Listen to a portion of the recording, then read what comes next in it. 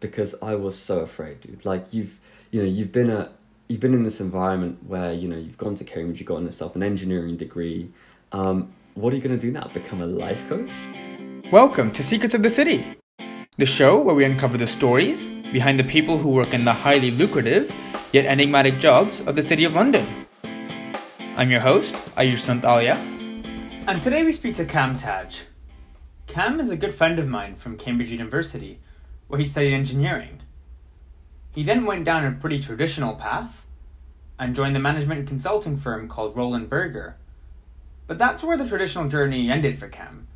He quit his job after 6 months and started his own business called Cam Taj Coaching, which is a performance and life coaching business that he now runs by himself.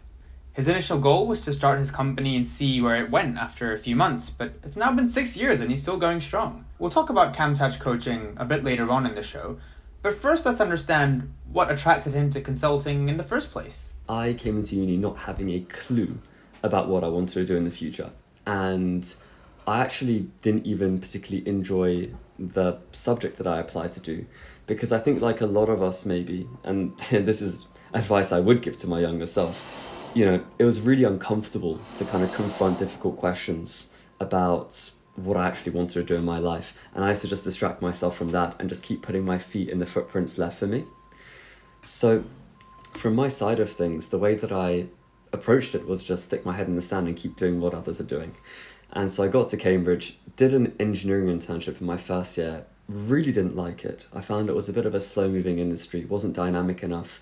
Again, different organisations, you have different things, but this was quite a big organisation, didn't particularly like the pace of it. And that was when I realised perhaps I wanted to approach something else that was a bit more dynamic in nature. So in my second year, I started applying to consulting firms. Why consulting? Because everyone else was doing it. I just didn't, I didn't really think again for myself, like, what is it that I actually want to do? What am I actually interested in? It was more just, okay, this seems like so much everyone says you have a lot of options in the future if you do it. It's financially fairly lucrative. And I think, being honest, there was the prestige element of it, right? Mm-hmm. When you've kind of been, going to this environment where you go to Cambridge and, you're one of the best at something, it can be a bit challenging for the ego sometimes to then go from that to something else that isn't quite the best or the elite. And so definitely, if I'm being honest with myself, the element of that prestige definitely played a role. And I'd also say, because consulting was a challenging kind of challenging industry to break into, there was also this sense of wanting to prove it to myself that I could, to kind of validate myself as I am I'm a capable person, I'm an intelligent person. Very fixed mindset approach to this, but at the time I didn't really have the awareness to do anything other than that. So those are some of the reasons why I was considering consulting. I got rejected from every second year interview that I had for internships. I had not even heard of Victor Cheng at the time. I was screwed. I applied. My first interview was at Monitor Deloitte now.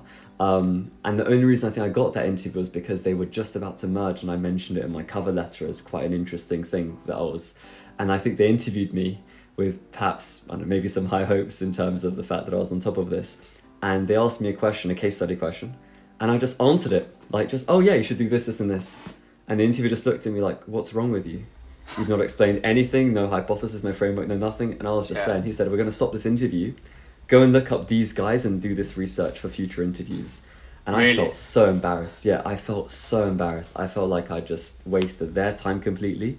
But in hindsight, it was a really good experience as well, because up to that point, the interview I'd done for the engineering firm, I made it straight away, right?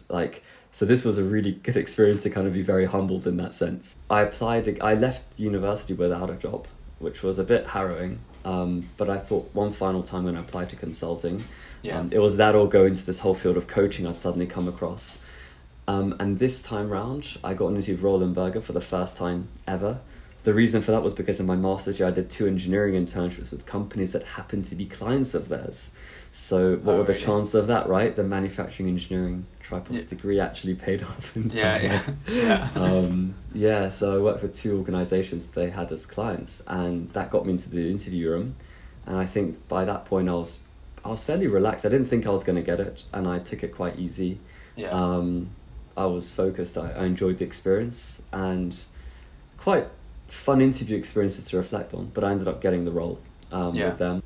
There's a couple of things you touched upon there which are interesting. One is, which I always tell people as well, is it's very normal to not get accepted to any firm, especially when you're especially at the internship stage. But the experiences that you go through are going to help you, irrespective of what you want to do afterwards. Obviously, if you want to still go into consulting, then I mean, you had the best example where someone told you specifically go and read this and watch this, and that's obviously going to help you. But even if you're going to interview and you decide you don't want to do consulting, the experiences you go through are going to help you perform better in those interviews. And it's important not to get, it's easy obviously to get disheartened by the failure, but it's important to actually think about the bigger picture a little bit and look at the positive side of things, and that everything is actually going to help you at some point down the line. Hugely so. And then the other thing is also, which you touched upon, is it's a bit of a not a luck game, but it's a bit of a guessing game, right? Like at one interview you get told you've not got enough structure, and the next interview you haven't really changed anything, but you're told it's too much structure. And it's, every company's a little bit different, and it depends, your actual performance in the interviews depends a little bit on just factors that are outside your control, and you can do what you can to control the controllables, but it's important to not try and control the uncontrollables, otherwise you... Like a tennis match. Exactly. It's about how you adapt and respond to the interviewer and their style, 100%. Exactly. And again, it could just be little difference makers that you're not even aware of that actually contribute to that decision to select you over another candidate who is equally good in many ways. It's why the soft skill side of things and the emotional intelligence part of it is a huge element, and something that when I work with aspiring consultants, we do a lot of, because those are the kind of intangibles. And the airport test, right? They're thinking, if I was stuck in an airport with someone else or this person for 4 or 5 hours, would I be sick and tired of them, or would I actually look forward to that interaction with them? And to me, I really kept that in mind going into that 4th year, and it meant adapting my style depending on the interviewer. You left Roland Berger, I think it was 5 months or 6 months after you started. Did you know before going in that you wanted to do something different, or what pushed you over the edge? And 5 months is pretty short period of time to stay somewhere. It is. So it really is. So that's a great question. So I had come across the field of coaching in my 3rd year at Cambridge. I'd gone through a very rough mental time myself. The first years had not gone to plan, not just academically, but then, a relationship ending, and I amassed some injuries from overtraining, because that was the way I used to compensate for other insecurities I had. And as a result of that, I found myself in a really difficult mental period. And coaching was one of the interventions that I came across that was most empowering to me. And I love the idea that essentially there's a lot of self-reflection involved in that. It's not someone telling you what to do, it's more someone helping you to explore things for yourself. And I started to mentor people as I came out of that down period in that 3rd year and going into my 4th year. And I found it more fulfilling than anything I'd personally ever achieved, whether it was a certain grade or some accolade in tennis, whatever it was. I found it more fulfilling to mentor others. And there's a difference between coaching and mentoring, which we can talk about a bit later, but it's more just the fact that this idea of helping others in their journey was very fulfilling to me. It's not going to be the same for everyone at all. It just happened to resonate with me. And so when I went into my 4th year, I actually made myself a little pro bono coaching endeavor in Cambridge, just to see whether I would, how much I enjoyed it, right? On top of balancing a master's and captaincy in the Cambridge tennis team and all these things, would I enjoy giving my time for free kind of doing this? And I loved it. It was what I looked forward to week on week, which kind of indicates to me that this is something that I'd actually enjoy doing if I'm actually making the time for it in this quite hectic schedule. And so when I left and I didn't have a job, coaching was very much on my radar, and it actually became this discussion with myself about, do I just take this risk and take this leap into coaching? I was going to say, why did you not just do that straight away? Why 6 months in Roland Berger before you did? Because I was super afraid. Because I was so afraid, dude. Like you've been in this environment where, you've gone to Cambridge, you've gotten yourself an engineering degree.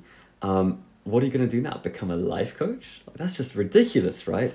I was so afraid of being judged by others. I was so afraid of the fact that maybe I wasn't good enough. Like, it wasn't that it's almost this thing of like, if I had the choice and I had the offer for consulting, and if I'd worked there and I choose to leave it, I feel empowered. Whereas if I didn't even do that, a part of me might always wonder, is it because you chose not to, or is it because you really weren't good enough that you couldn't? And it was quite insecurity driven in that sense, but I had to be honest with myself and acknowledge that was a thought process that was happening for me. I wanted financial security. I was super afraid of, if I go into this coaching field now, like, would it close all options for employment in the future? I even lacked clarity about like who I would coach and how long it would take to build. I didn't trust my work ethic, which is a weird thing to say having gone to Cambridge, but I always thought I kind of found a way to be efficient in there, but I didn't know if that would translate at all to running my own business. I lacked confidence in my abilities, I lacked self-belief, and I was afraid I lacked resilience. Like, how would I bounce back from those setbacks I'd encounter inevitably as I try to build something from scratch? So all of these reasons contributed to me going, dude, you've got to apply to other places. And I applied to everything. I applied to HR at like Unilever, I applied for startups, and I applied for consulting firms, again, just like on the off chance that I got accepted. And I was really grateful that, that year it kind of worked out. And that time at RB was exactly what I needed to kind of show myself, Cam, you actually do have the work ethic. You asked me what made that transition, what helped me make that transition. Well, the truth is a lot of people go into consulting because they don't know what they want to do. They're there to kind of figure it out and learn some really good skills and accelerate their career paths along the way. I knew what I wanted to do. At some point, I was going to go into this field of coaching and speaking. And here I was doing something that wasn't that. So I was clear about the fact that I was here to amass some skills, some experience, and also to kind of, so to speak, overcome some insecurities that I had. Get some belief in yourself almost. Yeah, exactly. But as I was doing that, I started to realize, okay, these things are getting addressed. And I had this reflection process that I'd do every single week to see how I was progressing. And the longer I stayed in consulting in that short period of time, the more I realized that I was almost showing myself these things and I wasn't getting as much more value for my time there as I could have been perhaps by doing something else. And for me, just knowing the fact that I knew what I wanted to do and I wasn't doing it, it soon became a question of almost like, I look at myself in the mirror and I know what I should be doing with my life and I'm too afraid to do it. And that made me feel a bit like a coward. And so when people say to me, it was brave that you left, I go, it would have been worse for me to stay. It didn't feel brave that I left. It just felt like what I had to do in order to keep looking in the mirror and feeling a modicum of pride in myself. I was so acutely aware of how I knew what I wanted to do, but I was too afraid to pursue it. And things like 2 a.m. Uber rides back on a Friday night helped. Epiphanies of just like, I've never worked this hard in my life. It's cool to see that I can. If I took half that time and applied it every single day to something I actually gave a damn about, how could I not eventually succeed at that? And that for me was again a powerful realization that was like, okay, that's fitting into place. And the final straw was when after a quite challenging project that we'd had, I fell a bit ill. And I came back into work, and one of the guys on the team was like, dude, you did really well on this project. And he mentioned something about like kind of like a candidate for early promotion, like kind of thing as a junior consultant moving into becoming a full, because Roland Berger's hierarchy is you're a junior consultant, which is the same as I guess a consultant in most firms, but then the progression level differs.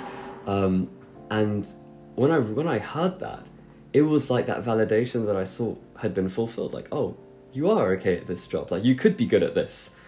And for me, that was like the kind of final thing that goes, okay, man, you could succeed here, but you don't really want to. You want to do something else. And if you do it now at 23, move back into your parents' home, suck up your pride, live in your old bedroom, make some sacrifices in that sense to your, say, independence. But actually, I got along well with my parents. I'm very grateful for the fact that I had a roof over my head in that way. And it gave me the time and patience to build this up without having a mortgage to pay or a family to feed. All of these things, soon it made perfect sense that this is the only thing I should be doing with my time. So yeah, that was kind of the decision-making process. Yeah, so it sounds like the time that you spent at Roland Berger was definitely worth it. It hugely helped. So. Yeah. Hugely so. Yeah. And what was it like? Because in my head, if you have this great job, it's fantastic company, one of the best consultancies in Europe and the world, as you say, financially very secure, you have clear progression path, great training, and you leave all that frankly for none of that, right? No money, yeah, absolutely, just you by yourself, no team, zero. Nothing to support you. I mean, what was that like? Was it difficult to make that transition, or actually because you knew that you wanted to do it so much, it was actually it was worth it for you, and it wasn't even something that crossed your mind? I think because it was not an impulsive decision, you know, like even when I made the choice to hand in my notice, I'd already done some planning around what I wanted to do in that first year. I kind of made like some financial projections for myself to kind of appease my parents and show, look, I can get to here in these years. I didn't achieve those. It wasn't about that. That was more for kind of my own peace of mind. The whole thing with it was that I was just so excited. I was so excited, and I knew that the challenge would be when that momentum waned. So I set myself a lot of tasks as soon as I left, like, okay, start getting on the website, start doing this, start doing that part of this, and start doing your qualifications. And I almost feel like doing qualifications was a really good way to kind of ease myself into this new trajectory, because you feel like you're doing something productive, but it's not the most important thing that you could be doing. It's something you need to do, but there's time around that as well to be thinking about the direction you're taking. So it kind of almost bought me some time to get clear about what I wanted to do. And for me, I was very open-minded going into it, that this is not going to be a 3-year success story. This is going to be a long game. This is you thinking, I want to do this for the next 50, 60 years of my life, right? Which means that I've got to reach a place, like a very important milestone in 5 years of earning a certain amount, so I know I can provide for myself. Like, I've got to like get there. But aside from that, I've got to be thinking long term. And I 100% say, like, if it had been a different situation where I wouldn't have the opportunity to go back and live at home with my parents, right? Like live in my bedroom, I would have been really different. It would have been way more stressful in the sense of I'd have felt a need to get clients immediately. And that might have meant that without my experience, you know, being quite lacking in experience at that time, I wouldn't have added as much value, which would have meant that I may not have been a great coach, which would have meant that I would have actually not been able to succeed at this. And being at home with them helped when it came to what you said about the not having a team side of things. I've always been very comfortable working individually. I think my temperament is quite suited towards tracking my own time and being disciplined with that.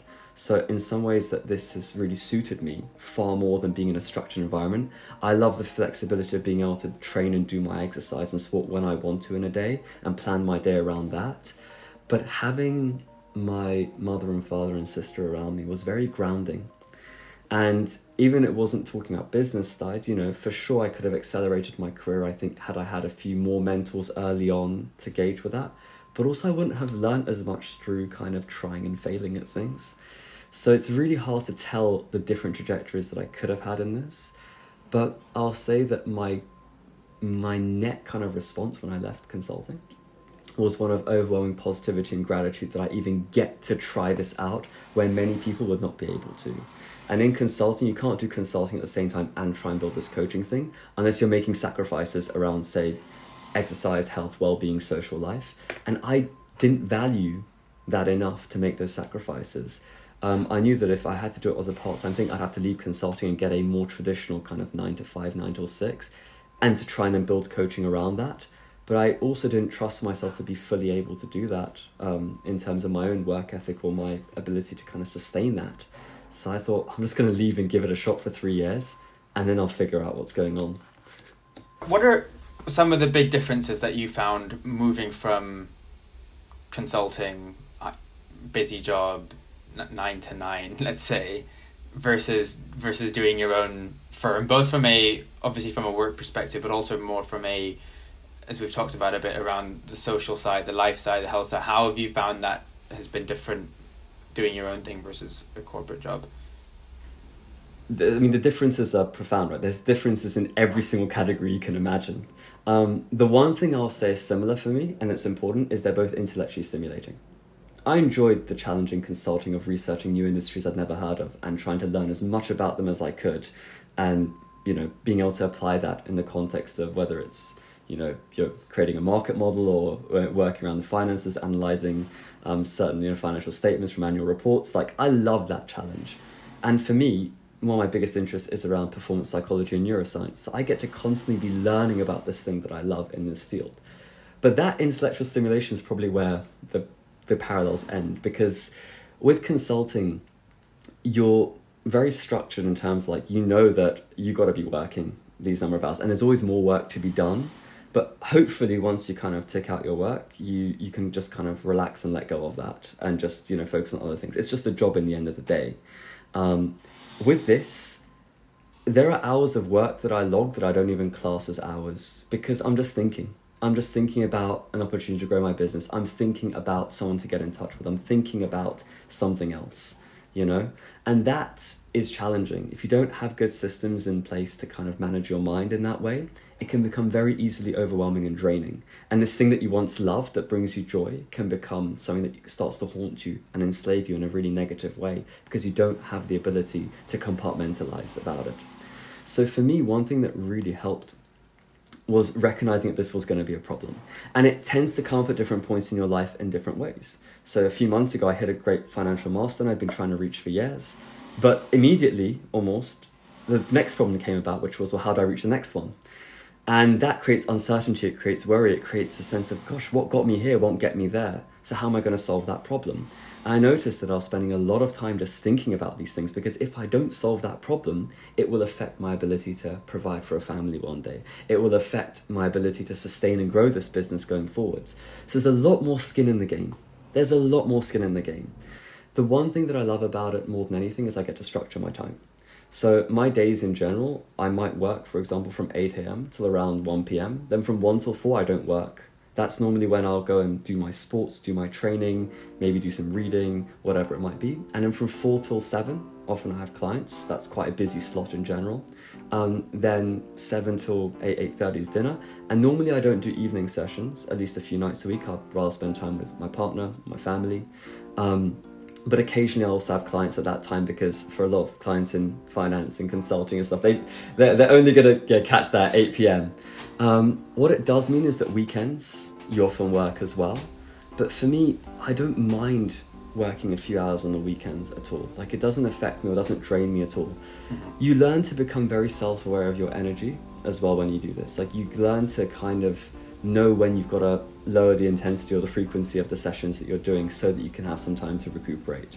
And I have definitely over the last few years tried to build in more of that time into my schedule.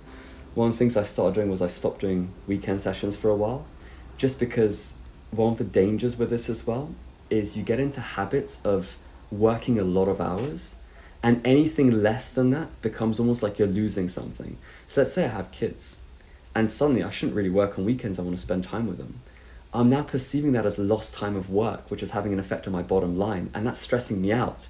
It means that I'm not fully present with them and I'm thinking about other things I need to be doing. Whereas if I build my business I work 5 days a week from these hours in mind, I'm now having to force myself to become more efficient with what I do in those 5 hours. Yeah. I'm keeping those weekends very sacred in that way.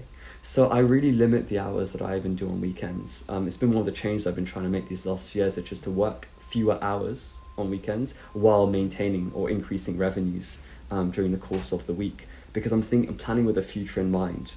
You never want to kind of introduce that kind of like bottleneck in your business where it's entirely reliant on you working a 60-70 hour work week minimum to just maintain, because that's not sustainable.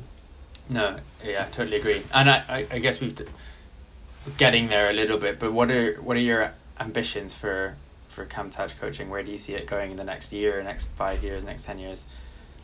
It's a great question. So for me, there are certain revenue targets that I want. And when I say revenue, I'm operating a very low cost business, right? It's me as a solopreneur essentially, and freelancers every now and again that I hire for different services. There's agency elements of some of the stuff I do with students, but in general, my costs are very low. So I do think of it more in terms of building revenues is going to be the thing that affects my ability to be able to sustain this long term and to keep growing it. So for me, I say that I have certain goals around that. But for me, what's more interesting is the way that I want to achieve them. So I've identified a couple of key areas where I want to kind of expand my business into. So one thing that I had to understand about this was that this business is 90% network based. 90% network based.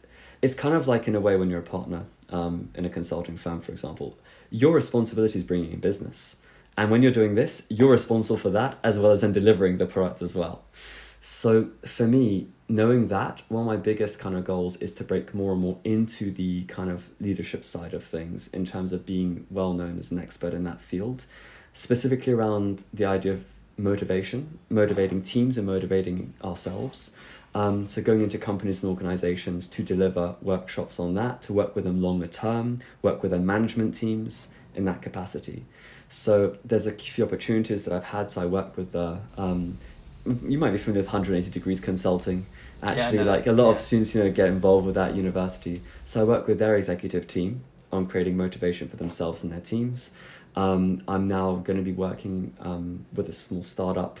They're a small startup with a lot of funding, and we're going to be working with their new managers, creating like a 4-step program to help them improve their ability to manage. So for me, this is where I see it going and growing. So my plan in the longer term is to shift more to the professionals market and also to expand my speaking side of my work. Now, speaking is something that I love doing. So less in terms of just pure workshops, but also in terms of at conferences and events. So part of that is a book that I plan to write around the concept of motivation. So that's still a few years in the line. I was planning on doing a master's first, actually, in coaching.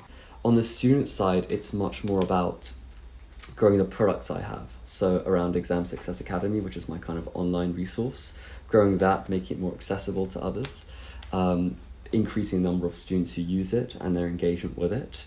But as a whole, I would say that the biggest goal is to just see from my side of things what the business looks like when I'm reaching a very, very steady state with revenues, while continuing to honor the things that are most important to me. So relationships and health, right? It makes no sense to me to push so hard over this year to grow these things, but it comes at the cost of these other areas of my life. For me, sustainable growth is so important, and keeping that eye on the end goal is important. And that's why this is such a fun problem to solve, because we can all put in more brute force hours. We can all just fire off and create so many opportunities for ourselves.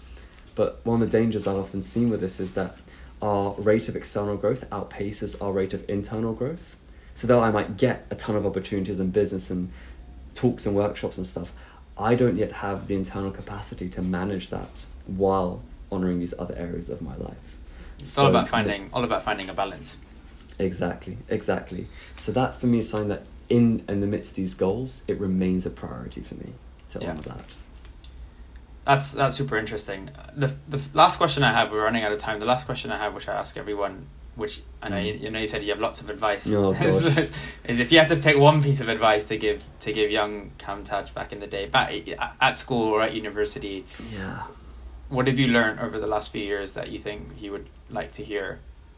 Okay, my younger self was an idiot, so I'm going to rattle off quite a few over here. The one that stuck to me most is this idea of, it's a quote by someone who I'm not going to know, but it's not me, just before anyone attributes it incorrectly. It's this idea of the more we sweat in peace, the less we bleed in war.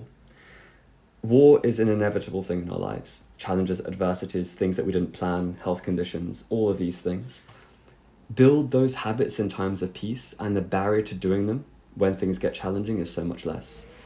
It was something that I didn't do very well. I did not make the most of my time when I was younger. I really didn't. I could have done so much more with that. I don't regret that, but it's something that I really do believe in, that sweat in times of peace. When things are easy, keep that meditation habit going. Keep your fitness habit going. Have those weekly check-ins with your partner in your relationship just to make sure things are smooth. Keep that habit in place, that if things go wrong, you've already made the barrier to doing that so much less. Second thing I'd say is around discomfort. My younger self was incredibly discomfort averse. I did not like the feeling of discomfort, specifically emotional discomfort. And the truth is that every single piece of clarity that we're looking for, the price we pay for that clarity is being with our discomfort. If I'd asked those questions of myself when I was younger, I would have probably found this path a lot sooner, done maybe perhaps a degree that was slightly more relevant, all of these kind of things. Now I'm grateful I did engineering, and I'm grateful that it took me to consulting and that it got me here, because that is actually part of my USP. So the third piece of advice that I'd actually give is that I would rather fail on my own terms than to succeed on someone else's. And what I mean by that is that I am much more peaceful now to go, I'm going to do it the slow way, the long way, the way that may not work, and learn from that and take that into consideration, experience the lows of that, than to try and do it the way someone else has done, which may not resonate with me. Get the outcome, but then think for the rest of my life that unless I keep doing it that way, I'm suddenly going to lose that specific outcome. I'm going to lose that result. because that kind of erodes your trust in yourself and your ability to solve these problems. That was Cam on the latest episode of Secrets of the City. If you like the show, please remember to hit subscribe on the podcast and like our pages on Facebook and LinkedIn. Thanks for listening in, and I'll see you next time.